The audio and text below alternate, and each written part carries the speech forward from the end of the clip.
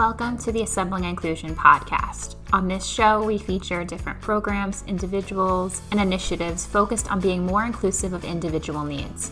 We invite you to learn right alongside us. If you want some additional resources or access to our courses, please visit our website or follow us on social media. But for right now, let's get right to the episode.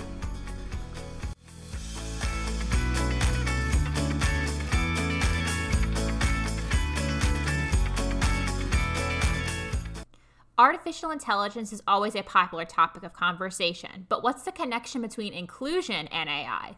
That's what we'll be discussing in this episode. I spoke to Aaron Gustafson from Microsoft's AI for Accessibility, a program that provides grants for projects that focus on making life more accessible for people with disabilities. Aaron and I talk about the impact the program has had over the past couple of years, the types of projects and initiatives that have received funding, and how each and every project is a step toward making the world a more inclusive place. So let's dive right in. Welcome to the first Assembling Inclusion episode of 2023. Today we are talking to Aaron Gustafson from Microsoft's AI for Accessibility program. So Aaron, thank you so much for joining us today. Yeah, thank you so much for having me.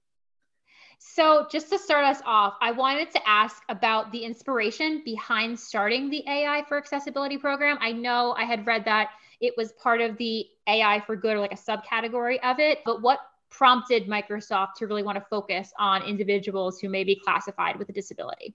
So I can't speak from experience of having been there at the time. I am a recent convert to this team, but I was around with the folks who were sort of putting this all together back in the day.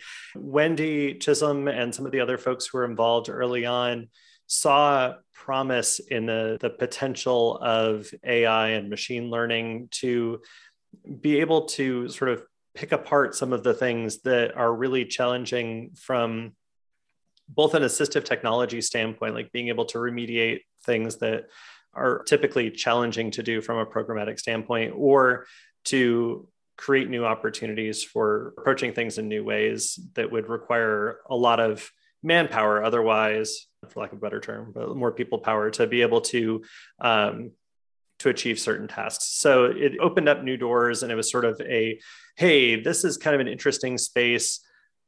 What if we have a grant program where we fund people to go and explore what it means to be able to do this? Could we have AI be able to interpret sign language? Could we have AI be able to do some of these other more challenging things that computers haven't been able to do in the past?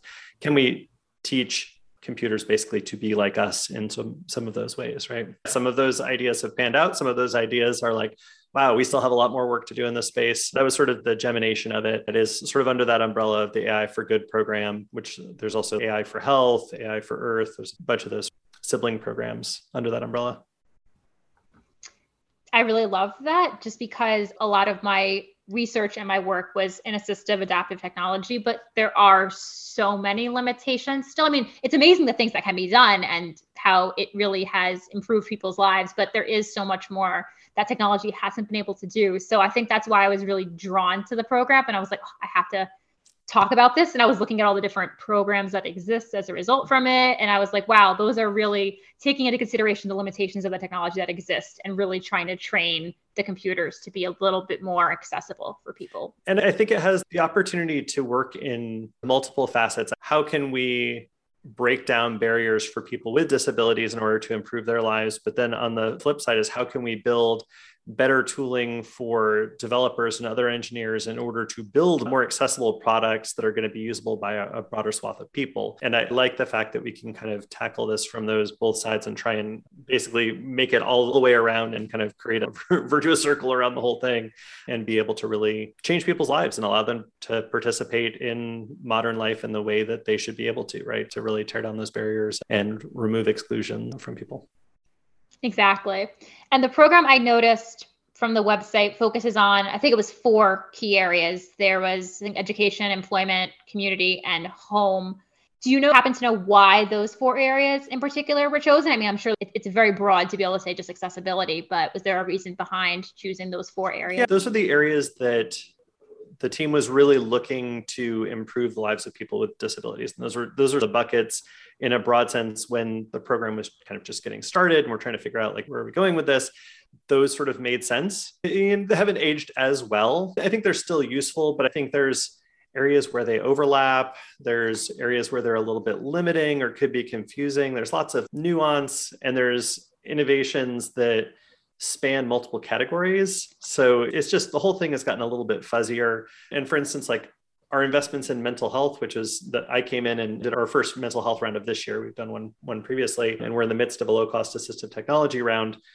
Those don't neatly fit into those 4 buckets. So like to force them in, like mental health fits under community, like that's where we've kind of bucketed it, but it's like, is that really community? Like, and it could have impacts on work. Like there's all sorts of areas, right? Like it just kind of flows across all of those. So like the buckets, I think were a good idea for initially beginning the program to think about like, where are the areas that we want to begin investment? But as we start to get a better sense of where are we, where can we make impact, where can we really improve things, that initial thought hasn't really aged as well, let's say. We've carved out low-cost assistive technologies as its own like 5th category for right now because it didn't really fit into those other ones neatly. And so I think as we move forward, I believe we're going to be moving away from those buckets and trying to think about a portfolio overall, and where are the areas of investment that are maybe disability specific or technology specific, if it has to do with text or video or these sorts of areas of investment, as opposed to dealing specifically with like, this is a community thing, this is your work life, this is your home life. I don't know that anybody really has those sorts of boundaries between everything that's going on, especially in the last 2 years. At this point, everything is kind of blending together. I was thinking about that even as I was looking at some of the projects. I was like, oh, these really could fit in multiple areas, or it could be useful in multiple areas. Like if you're using it in education, it could also be applicable depending on your employment. So that's great that there's kind of that evolution, that shift away from those 4 categories, and even to include, obviously, the mental health, which is huge and really fits across everything because it kind of is an overarching idea. But I love the focus on the low cost assistive technology. And I had questions about that later on, but I like the commitment to that because assistive tech is so expensive. Yes. So like the focus on like, here's a solution. Also, it's going to be affordable for you is a great focus, I think. Yeah, I remember years ago, back when I lived in Chattanooga, Tennessee, I was doing some work there and ended up getting hooked up with the folks at Signal Centers, which is a community program to provide assistive technologies and to train people in using things like screen readers and stuff like that. And they had a lot of really interesting programs, like taking kids' toys, and instead of having the little push buttons on the plush animal, they would make an external remote that like a kid with a limb difference or something could actually use so that they can enjoy that little talking toy. But other things that they did is they would have things that people could borrow or that they could come and experience. And I remember one of the things that they had there looked like an old school overhead projector, but it was for people to be able to read their mail. It was sort of like an OCR system that would look down and you put the piece of mail underneath this camera on this tray, and it would read you like who the mail was from and read you the letter or whatever. And if I'm remembering correctly, it was a number of years ago, but I think it was like $1,200 for that. And then right around the same time, someone came out with a $5 application for your iPhone that you could basically point it and it would do the same thing, right? And like the ability to reduce that barrier to entry to make something more affordable really got me thinking about all of the financial barriers that are in place. Some of which, durable medical equipment, there's a lot of like process and overhead that goes into the creation of some of those things, but then there are other things that could be simplified drastically. And it feels like there are some people who are just like, oh, I can make a lot of money on this because there's only a few people that need it. And so I'm going to triple the price that I would charge if it was something for everybody. There seems to be a lot of that, which is not great. So I appreciate the focus on making sure that things are affordable, even just simple things like my students had specific learning disabilities. That was my population that I worked with most of the time. And like, even just like text to speech, speech to text things, like why would you be charging this amount of money when there's so many apps and extensions that do it for either very affordable prices, a couple dollars a student, or for free? Like, why are we going to pay hundreds of dollars? Like, it's just, it's a balance. So anyway, I was looking at this year's grant application and I noticed, and obviously funding is a huge part of the grant, but I also noticed there are additional benefits that companies or organizations can get, like the consulting or the mentoring pieces. And I was wondering if you could speak to how those supports are given to the grant recipients. I would say, especially in the realm of like AI and ML, you can have somebody who's got a really innovative idea for how to improve accessibility, but they may not have specifically the AI or ML chops, or they may be just getting their feet wet in that area. And so recognizing that, we wanted to provide opportunities for folks to have some consulting to help them with development of their models, or for figuring out what sorts of tooling they needed from Azure Cognitive Services, since we include some Azure credits as part of our grant rewards as well. And so being able to provide that to folks is super helpful. We also like to match them up with subject matter experts from within Microsoft. Sometimes those are folks on product teams. Sometimes they're folks in Microsoft research that might be working in a similar area. And then they can provide mentorship and other expertise in the space that they're working. And then we do have some additional like consulting hours to help out with data modeling and those sorts of things. And then of course, the funding can be used for labeling or for other sorts of things that people need to pay, whether they want to run through a service like Mechanical Turk. Certainly the cash portion of that can be used for that as well. But I think the mentorship and the consulting things can really help you take your project that you have a pretty good idea on and learn from others, and really be able to accelerate that in a way that you may not be able to with your local network. That's a really great piece. Obviously, yes, funding is huge, but I think the fact that you have access to those resources to really be able to scale your idea and to have access to those experts is probably really beneficial. And I saw, correct me if I'm wrong, is there like a community too for current and former grant recipients that like people can like, it's almost like collegial, they can collaborate together too? Yeah, so we do these grant rounds. So you end up coming out with certain cohorts, right, for each of the grant rounds.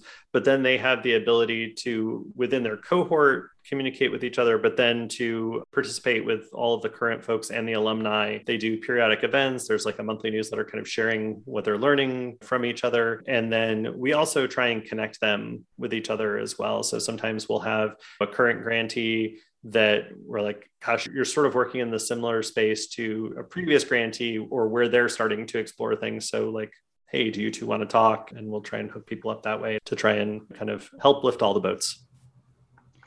That's really great to have that, the regular mentorship of experts to the grant recipients, but then also to have the people who have gone through the program give that experience as well. And then, like you said, that building off of, especially if you're so connected, like why reinvent something all over again when somebody else did something similar and you could collaborate and really build a great product together. So I was looking at the evaluation process for the most recent grant application.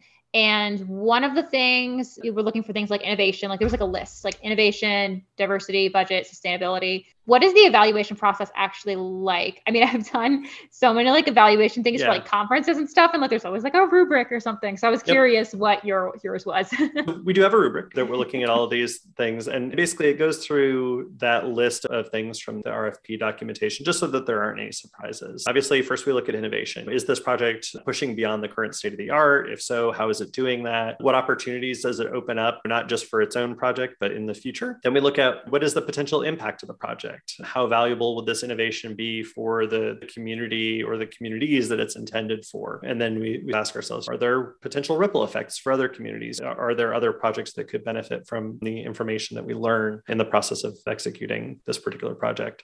Then we look at feasibility as the next piece. And so our grants are for a 12-month period specifically. So we're considering what is the feasibility of achieving the project's goals in that 12-month period. Because if it's this huge, massive thing that's going to take 400 people to do, and it's going to be like a 4 or 5 year project, that's probably not a good fit for us, because we do want to make sure that we have something that's achievable in that 12-month period. So we may even say, this is a laudable goal that you have here for this project, but what do you think about scaling it down to this that we think that you could achieve in 12 months? And we'll have potentially some discussion with the folks about doing that. Then we talk about diversity. And so we're looking at the diversity of the project teams as well as the intended audience. So we like to see teams, obviously, that include folks from the disability communities that they're looking to serve. It's always super helpful. But we also want to know that they have diverse perspectives writ large, just so that there are a lot of different lived experiences being brought to bear on whatever the product or the research is that's being done.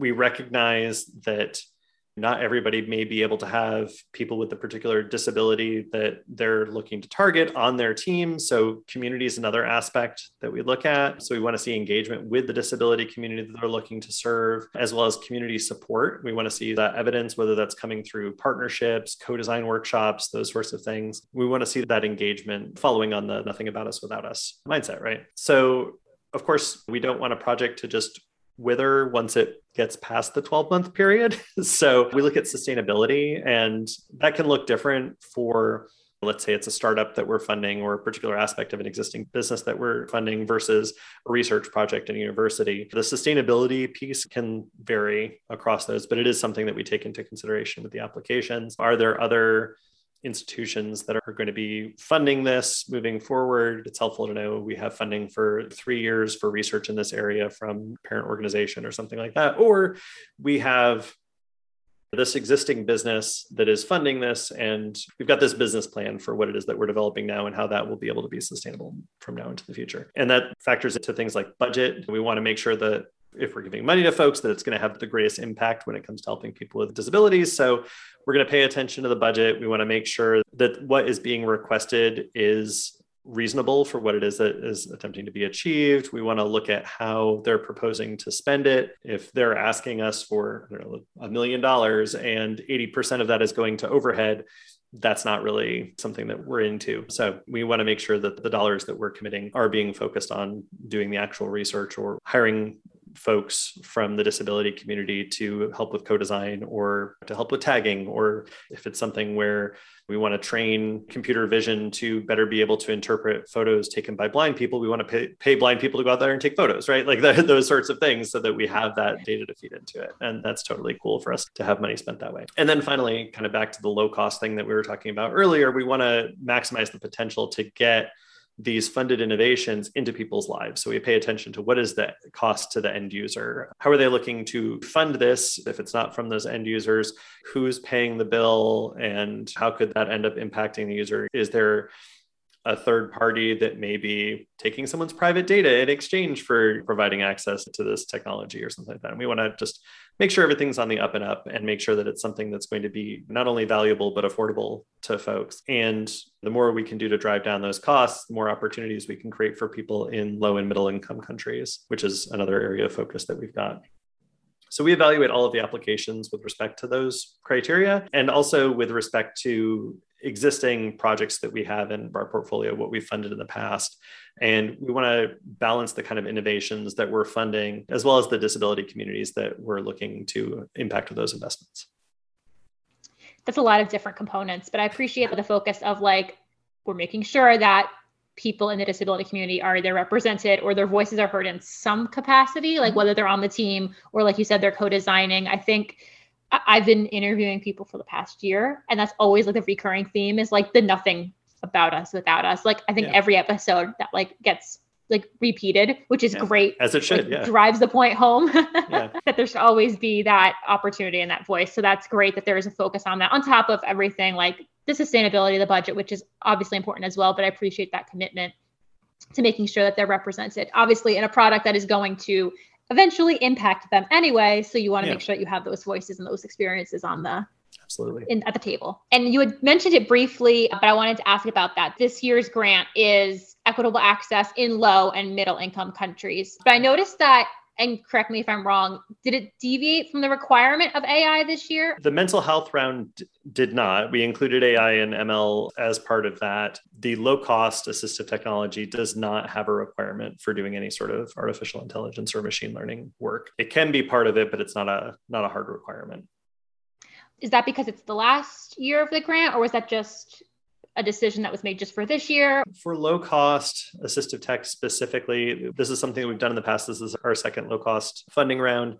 And there's just a lot of need, especially in low and middle income countries, for assistive technologies that are affordable. And so honestly, as somebody who's come into the AI for Accessibility program, I see huge value in AI being part of it, but I think of the team as accessibility innovation. And I feel like the AI component can sort of hamstring us a little bit in terms of being able to fund really valuable and potentially impactful projects. And that's not to say that there aren't awesome AI-driven projects out there. There absolutely are. But the low-cost AT was the first times that we're like, hey, let's not put this artificial thing out there that somebody has to meet in order to participate in this round because it's the AI for Accessibility program. But let's just say, hey, it's not necessary.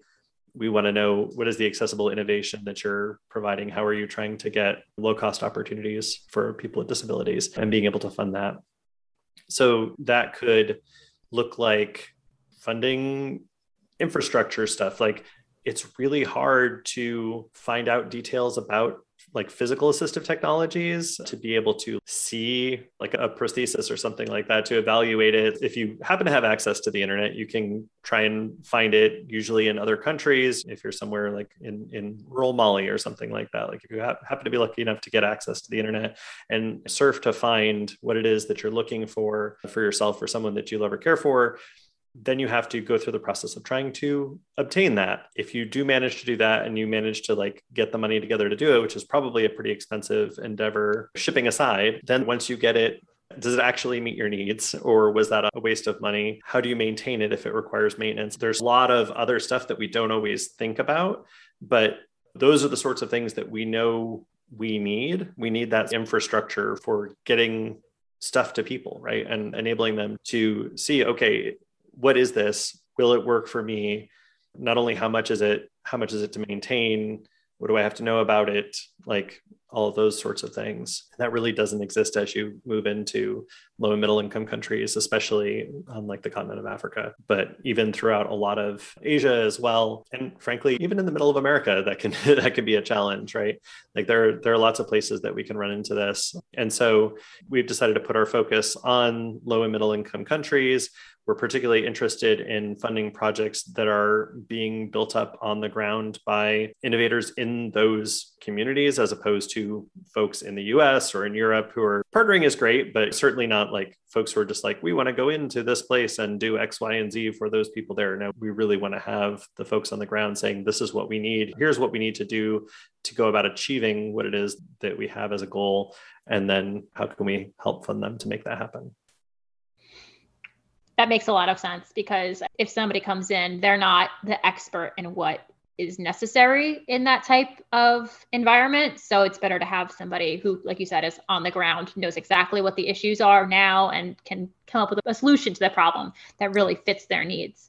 How many applications do you usually get? I can't speak to the low cost round that's open now. That one closes on November 4th, and it's towards the end of October when we're recording this. I know it'll be January when it comes out. But for the last mental health round, I think it was somewhere around like 150 applications. Every time it varies. We sometimes get several hundred. We sort of winnow those down to a short list of apps that we really want to dig a little bit deeper into as our overall team.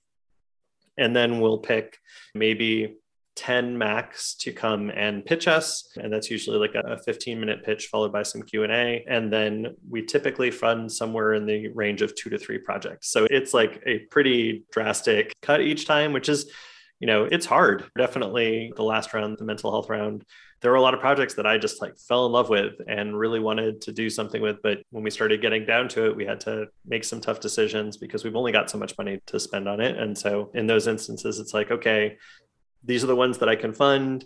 These are the ones that I can try and do like something else for, connect them with other people who are working in that space, or try to open up other opportunities for them, point them to other programs that exist in Microsoft or elsewhere, so that hopefully it gets to happen. But it's just kind of the way it is sometimes. Yeah, I don't envy you all for having to make those decisions, because I'm sure everything is like, everybody has an amazing idea. It's just, that's a big shift, like from hundreds down to 2 or 3. So I'd imagine that it would crush me. So I don't envy you for having to make those decisions. And there's sort of like, this is really interesting and this is a great innovation. But then there's this is a super pressing need. Like, oh my gosh, we really need to help out folks who are suffering with trauma, like living in war zones and stuff like that. Your heart aches for what they're going through and to want to provide relief through mental health treatment and stuff like that. But you may not be able to do that because there are a bunch of other pressing needs as well with people that need assistance. It's hard to strike that balance. And I don't think we'll ever do it perfectly. We just try to do about the best we can. And That's where the rubric is super helpful. It sucks sometimes to have to fall back on that and not go with your gut and your heart, but I think it's the most fair way to approach it for all of the folks that are applying. That makes sense. There's a structure to the decision-making process then, which does help. I was looking at all of the projects that have been done from the past rounds on the website, and it was nice to see like the connectedness and the obvious commitment to accessibility that were throughout all of the projects, but like how they all kind of diverge from that main idea of accessibility. So what have been some of the projects to you that have really stood out as being impactful in like specific regions or communities? What really like stands out to you? There are a couple that come to mind. I'm really intrigued by, I don't know if you saw the WeWalk attachment for the white cane. Yes. So you're talking about a white cane for a blind user, and it's got inbuilt motion sensors and voice control, and it's got machine learning going through it to improve with like wayfinding, which is pretty amazing for folks who are blind, who have low vision and who are used to working with a cane. So that one's particularly interesting. There's the work that's taking place with the UW, University of Washington. They're doing stuff with Talk Life and Supportive, which is about training natural language models to recognize empathy in text-based messages and then helping to suggest more empathetic responses for people in sort of a peer-to-peer mental health care space. I think of it as sort of like Grammarly, but like, how can I be a more empathetic person? That something that I'm about to say may not come across as being particularly empathetic. So if I can learn to tune how I'm saying things, I can get better at that over time and have less and less of a need, hopefully, for a tool like that. That's a particularly interesting one as well. And then the First Center for Autism and Innovation at Vanderbilt University has a virtual job coach for candidates with autism to prep for job interviews. And it helps to detect stress and attention and stuff like that, which I think is another really interesting area of exploration. I mean, there are a ton of really amazing projects that have been funded. Those are the three that kind of stand out to me. I like each of them. It was very difficult for me to like, I swear, I can't pull it up right now, but I have like 20 pages of notes on the projects because I was like, these are all so great. And I have a giant list that I keep of just inclusion, innovation, related topics, like every single project I'm like writing down because there were so many and they were all fantastic in their own way and touch on so many different aspects of life. And just, I could see how each of them would make somebody's life that much easier. So I'm going to make sure I link that page in the show notes. So I want everybody to look at that. There are definitely some really interesting ones. And there's ones like I mentioned the thing about paying blind folks to take photos, right? That was the Orbit project, which stands for Object Recognition for Blind Image Training. That was done by City University of London. And it may not seem all that obvious to folks who are thinking, okay, blind people taking pictures, how is this useful? But if you think about it, somebody who is blind or has low vision, they're not going to frame images in quite the same way. Depending on what it is that you're looking to do, it forces your models to be a little bit more battle tested, hardened. Like I tend to think about this stuff. So I come from the web world. And so I'm always thinking about how can I build websites that are super resilient, right? That can basically take a beating. I like to equate them to like, was it the 1965 Chrysler Imperial, which is the car that's been banned from the demolition derby because you just can't destroy it. And so I want like the things that I build to be that sort of robust. I want it to be able to keep on ticking. And so if you've got a computer vision model that's trying to recognize objects, right? What better way to test it than to have the object out of focus, the object slightly blurry because the camera's in motion when it's being snapped, like where you're only getting 3/4 of it because it's not in frame, as opposed to always having it perfectly centered, the object against a white background with no shadowing. And like, that's not like the equivalent of animal training equivalent of like teaching a parrot to like say a word or something like that, as opposed to teaching them actual human speech, right? So yes, you can get it to recognize a donut when it's sitting against a white background, but only certain kinds of donuts. Whereas if you throw it like lots of different kinds of donuts with lots of different toppings on them, with lots of different croppings, with lots of different like levels of zoom and blurriness and all that stuff, you build a more robust model. And so like there are some things that we've funded that are sort of lower level, I guess you could say, that may not seem particularly interesting on the surface, but when you actually dig into it and start to say, okay, how can we really use this to improve the robustness of the models that we're using in other spaces, then it becomes particularly interesting and ends up feeding back to, if you're familiar with Seeing AI, where somebody can basically like point their cell phone camera at something and have it tell them what's going on, like that is a scenario where having that extra data around, like when something's blurry or cropped weirdly or something like that's going to be super helpful. I could definitely see that.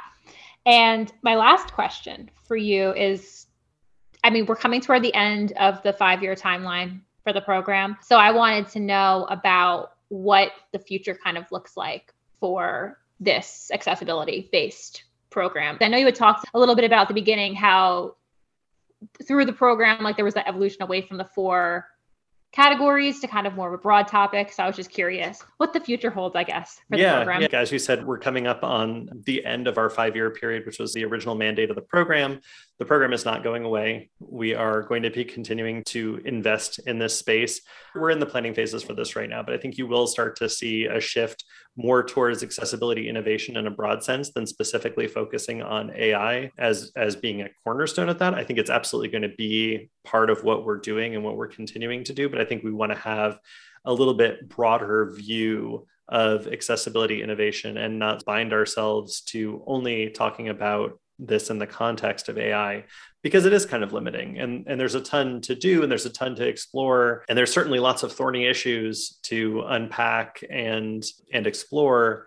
However, in terms of being able to fund innovation that's going to change people's lives, that innovation should be able to come from anywhere, right? As I've gotten more in depth in this space and started to do more outreach, I've seen some amazing videos that people have posted of electrical engineers, what work they're doing to create sign language interpretation using cameras or using specific gloves or all sorts of things like that are really interesting ways that people are looking at how to augment speech, how to improve comprehension through something like captioning in VR, like those sorts of things. And I think there's room to explore things like real-time translations and how that impacts the accessibility community. There's certainly work being done that Microsoft's a part of now that is concerned with helping voice assistants to better understand people who may have a disability that impacts their speech. So there's work being done in that space in a collaborative fashion where we're able to work with partner organizations to gather up that information and then for different software vendors to be able to build models based on that. So I think there's a lot to explore, some of which will involve AI, some of which will involve activating people and building the networks that we need in order to improve the lives of people with disabilities. So I think there's a lot to do. I think there's a lot of innovation out there and stuff that we can tap into. To me, the most interesting thing is seeing us shift very intentionally toward looking at low and middle income countries and what solutions are people needing on the ground there, and how can we bolster their efforts to not only help that community, but to create the inevitable ripples that will then end up impacting folks who are in wealthy Western countries as well. I view it a lot as creating curb cuts. We're sort of going out there with our program and helping to take a sledgehammer to the curbs in order to build the early curb cuts that will eventually help the kid on a bicycle and the mom pushing a stroller or the UPS delivery person who's got their cart of packages they're bringing around and stuff like that, right? So I think the more that we can do to identify early stage innovation and try and help fund that and foster that and to create a community in that space, that's where I see us heading and where I'd like us to be. That'll be really exciting to explore just accessibility innovation as a whole. I could see how that would be impactful from those low and middle income countries and how that would kind of give people there more of an opportunity then to explore like the starting stages of getting that type of equipment. You had talked about the speech recognition. I'm so excited about that. That was something we struggled with in my classroom all the time. Any student who had a speech impairment would get so frustrated by the voice typing. And if they had dyslexia on top of it and they needed the voice typing, it was just like a huge frustrating experience. So I was doing reading on that because I was like, that's something that I saw a need for. That was something my students were always frustrated with. So when you had mentioned that, I was like, yes. That is exactly what I was looking for. Exactly. And it's very much like the Orbit program, right? Like doing the same thing for voice that you're doing for photography and for image recognition and that sort of thing. So I think those sorts of things are so fundamental in terms of where we need to be at. I consider it sort of like in building a home, like the finish work is great, but if you don't have really good plumbing and structure and those underlying foundational pieces, then decoration, and we really need to get those fundamental things taken care of. And there's a lot of innovation that's needed in that space. So exactly, everything needs a strong foundation. So that's great that that's going to be explored in the future. And I want to thank you so much, Aaron, for joining us today and for telling us all about the AI for Accessibility program and where it's been and where it's going, and just all of the wonderful work that's being done through this grant program. Thank you so much for sharing with us today. Yeah, thanks so much for having me, Katie.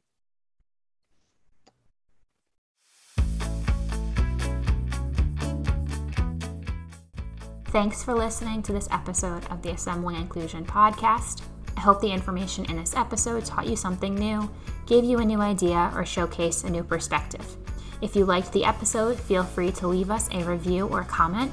If you have a recommendation for an individual or an organization who would make a great guest, you can message us on Twitter or Instagram, or send us an email at assemblinginclusion@gmail.com. See you next time.